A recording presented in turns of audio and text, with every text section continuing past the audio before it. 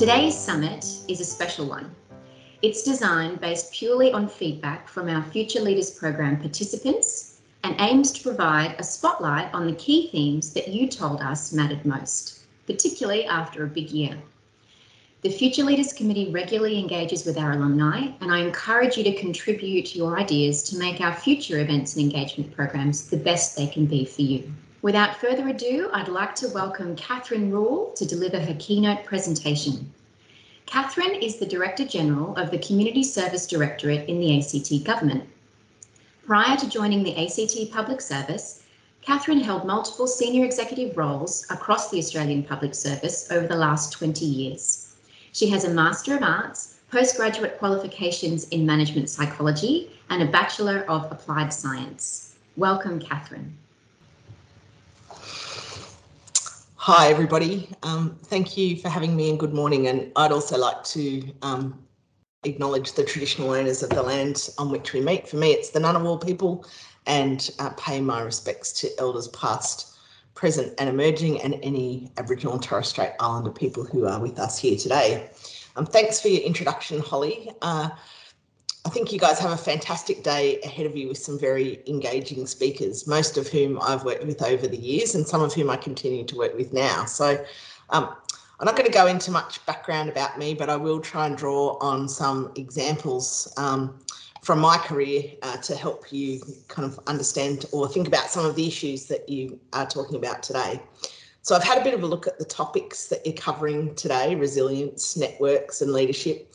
And for me, those are all underpinned by one common element, which is relationships. So I thought I'd share with you some of my views about the importance of relationships, some thoughts on how to build and maintain them, and my experience of what happens when the relationships are not there. So I started my public service career in the late 90s in a tiny organisation then known as the Australian Sports Drug Agency, or ASDA. It's a drug testing an education organisation for athletes, and at that time was really gearing up to support the Sydney Olympics, but tiny. It was only about 50 full-time staff. It's evolved into something a bit more sophisticated now, but back then it was a pretty great place to work. And the chief executive of the agency was a woman called Natalie Howson. Natalie's retired now, but she went on to work in Defence, Centrelink, and actually was a previous occupant of the job that I have been in now for the last 3 months in the ACT government. Next week, I'm having lunch with her to pick her brains about some of the challenges I'm seeing in my new role. The deputy CEO of ASDA was a man called John Mendoza, who went on to become the CEO of the National Mental Health Council. I subsequently worked with John when I was in the Department of Health, and he was advocating strongly for more mental health funding. My boss at ASDA was a guy called Kim Terrell. Kim's currently the CEO of Australian Hearing, and I worked with him both at Centrelink and in his current role when I was working on the National Disability Insurance Scheme. One of my teammates, Karen Price, is now the Deputy CEO of ACON, or the AIDS Council of New South Wales, and I've worked with Karen in my time at both the Departments of Human Services and the Department of Health. My point really is that even from a tiny little obscure organisation all those years ago, the foundations of my network were formed. None of us, least of all me, would have predicted where our careers would head, or that we would cross paths in so many obscure contexts, so different from where it began. The NDIS, health, social security and community services all feel a very long way from drugs in sport. Public service is essentially a people-based business. I've never worked in a role where I didn't have to work with others, whether it's stakeholders, service providers, other jurisdictions, managers, leaders, ministers, or even the person in the next cubicle. You have to be able to work with and through other people. Experiences taught me you are most successful and the best outcomes are achieved when good relationships have been built and can serve as the foundation for action. Let me give you some examples. During a crisis or emergency, relationships really come to the fore. Of course, COVID's been a great example of that, but I've also seen this in bushfires, floods, and other emergency responses. For much of the COVID response, I was in DSS working on the NDIS, and I was very involved in the rollout of vaccinations for people with a disability. This got very political, particularly when supply of vaccines was an issue, and the states and the Commonwealth grappled for control. But it also got political at the Commonwealth level, with different ministers arguing that their cohort, interest group or electorate should get a higher priority than others. As a senior public servant in this scenario, the focus has to be on getting things done. And how do you do that? Well, through your relationships, of course. I had a good network in health, having worked there previously.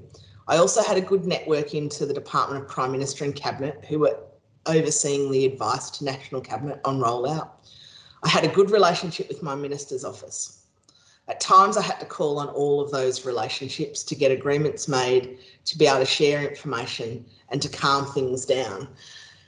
And that then enabled a focus on actually getting the best outcomes for people with disability, but also for the broader population.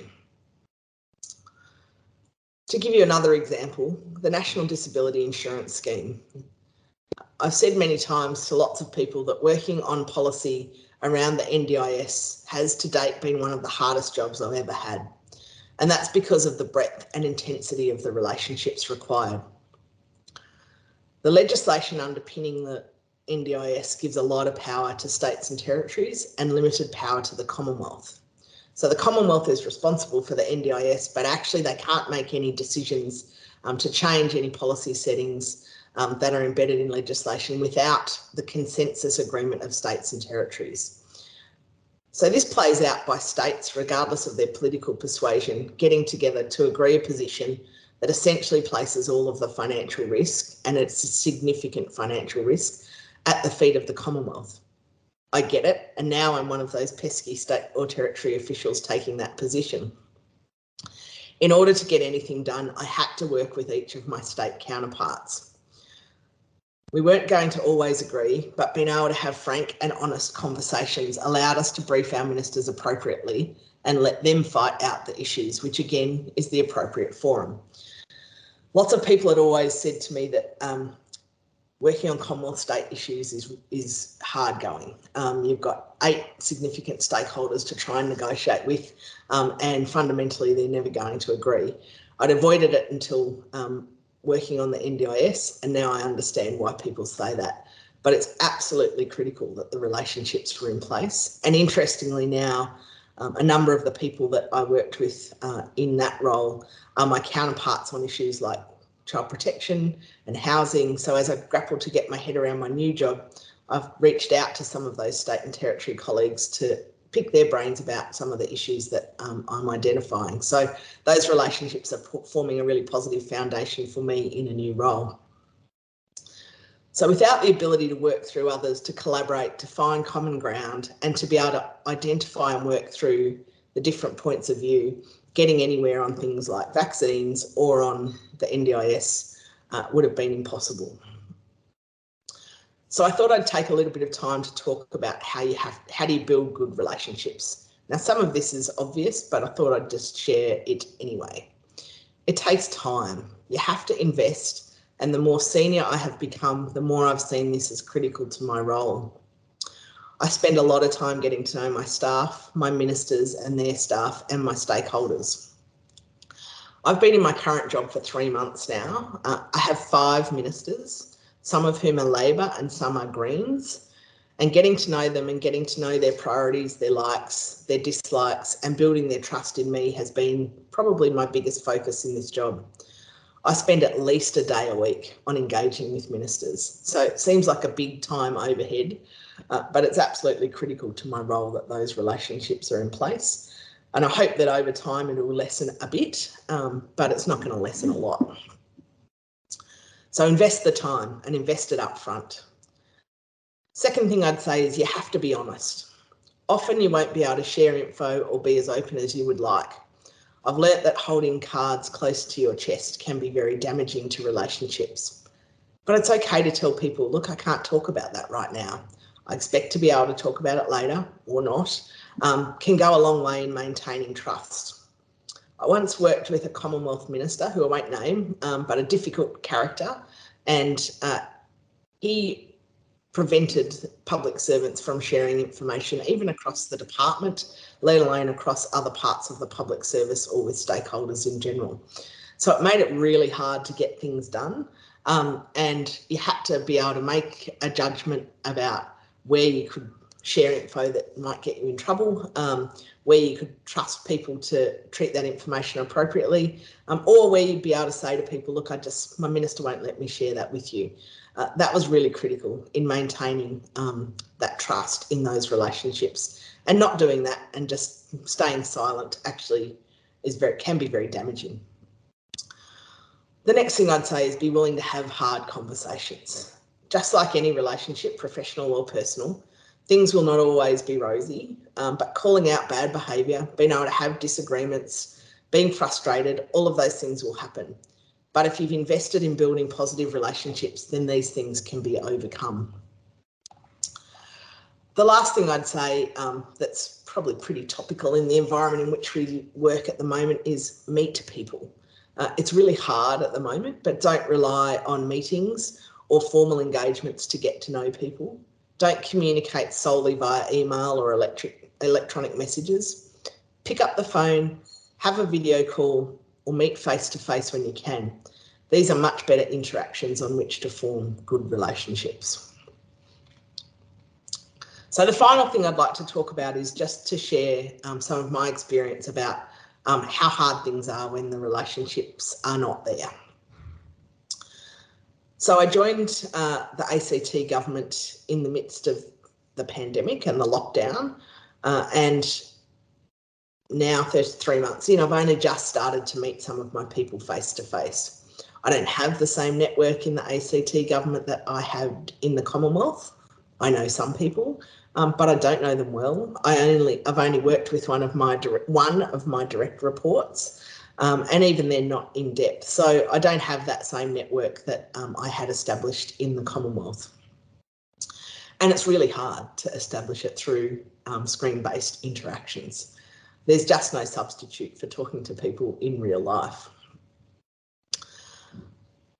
But Canberra's a small town, and many of my people I've found out have done some due diligence on me. So far, I think the feedback is positive, but I can't be sure. So reputation's important. I'll come back to that a bit. I'm going to give you an example of an issue that I'm working through now and how hard it is to work in an environment where the relationships have not yet been established.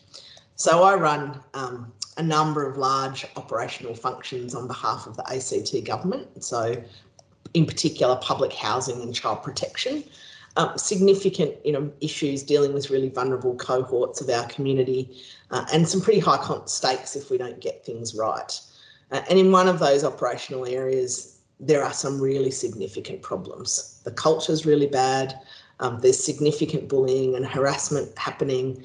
Some people are feeling psychologically distressed and their mental health is being impacted, and there's a divide that's emerged between staff and leaders and managers. I take these issues really seriously. I have to. Not only do I have a legal responsibility when it comes to workplace health and safety, I have a moral responsibility to make sure that people are safe in the workplace. But I also have a responsibility to the government and to the clients that we serve to make sure that people are doing their job.